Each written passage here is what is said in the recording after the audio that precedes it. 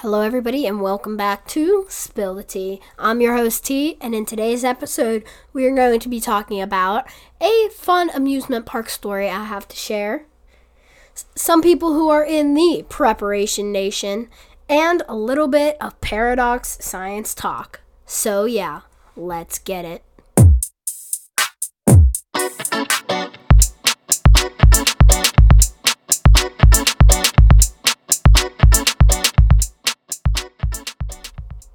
Amusement parks.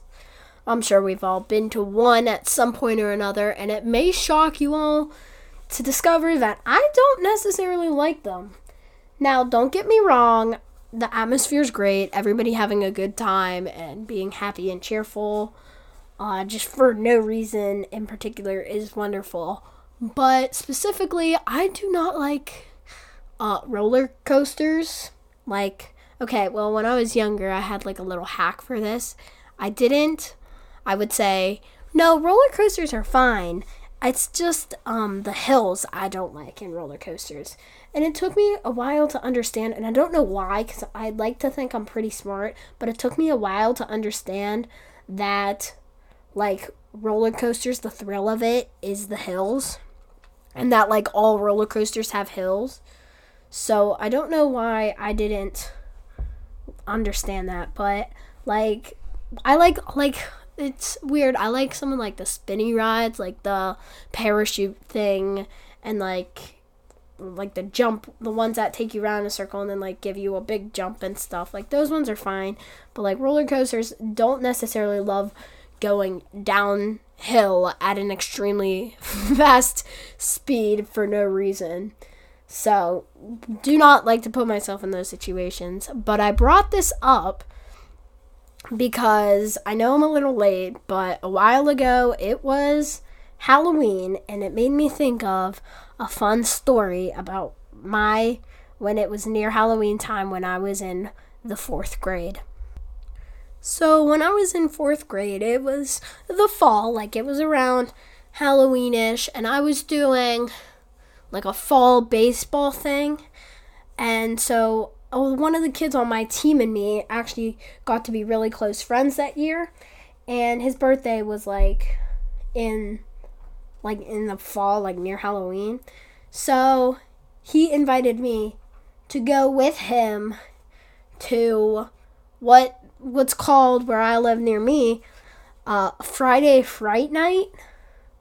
And I accepted because I was a 10-year-old boy who thought he was the greatest thing ever, and I also thought that I liked scary stuff, which, as I now know, I do not.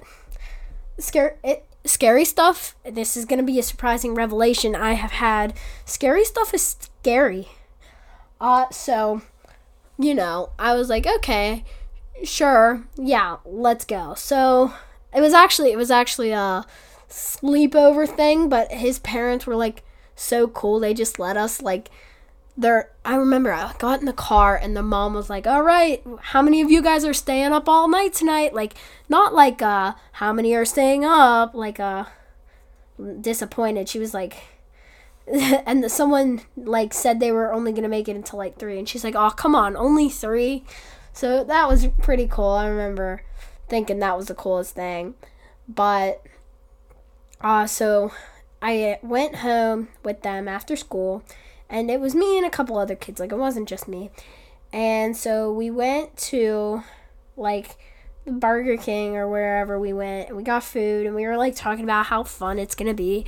And 2 of the kids there, the kid whose birthday it was, and, one of his other kids who's, or one of his other friends who's outgoing, they were talking about how they did stuff like this before, and how they would go up to the people and make fun of them and stuff.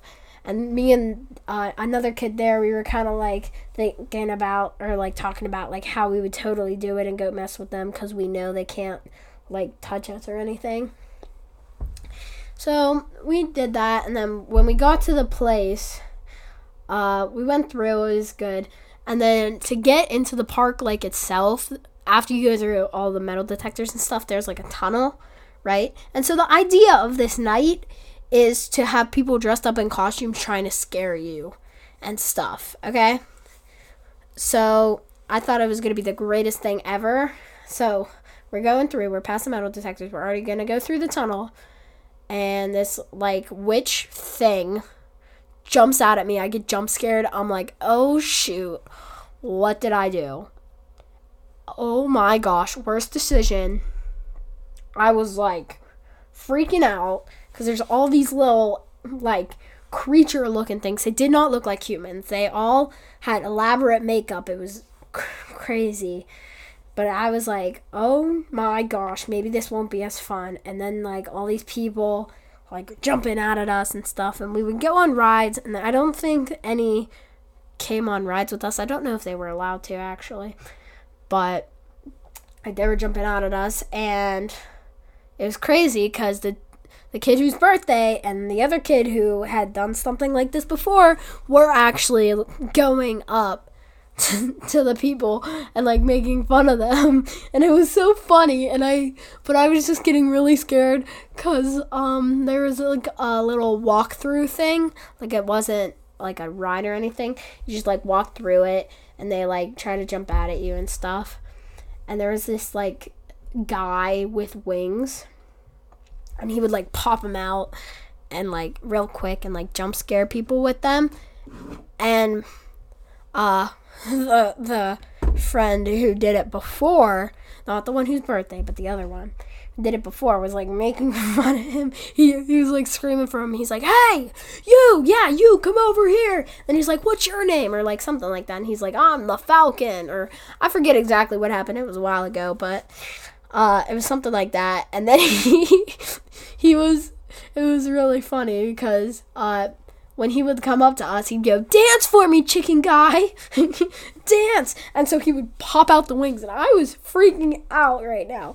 I was so scared. And he popped out the wings, and he got in his face. Like, my friend got in the chicken guy's face and was like, what you gonna do, huh? So then the chicken guy grabbed his, like, staff with, like, a flint on the end of it or something, and he did it in a circle, and it made sparks. And I got so scared because I don't, like, I mean, I think fire is cool, like, the concept, but, like, someone setting stuff near you on fire isn't. So I got really scared with that. And I also remember, like, pretty much the rest of the time it was okay. We ran into this one lady. She was really nice. She told us about how she saw some pretty creepy things, too. Like there was, like, a person dressed up like a doll with, like, a dead umbrella and stuff. So we talked to her about all the people we saw. But I specifically remember it was getting closer to, like, the time we were getting ready to leave. So we all, like, they went to the bathroom before we left. And I didn't have to go, even though, like, I was so scared. I don't even know how. But, so I just stayed out. And this group of, like, clowns came up to me. And I think I stayed with, like, the birthday kid's mom or dad was out with me.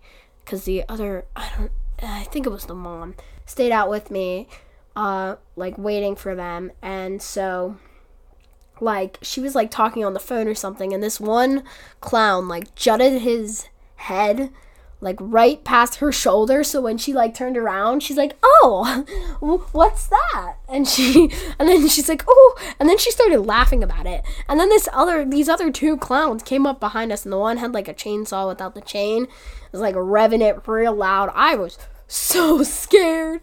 Oh, man. And without my friends there to make fun of them, I did not know what to do. So I was just, like, hiding. I was trying to stay away. And there was this other clown with these metal claws that make sparks.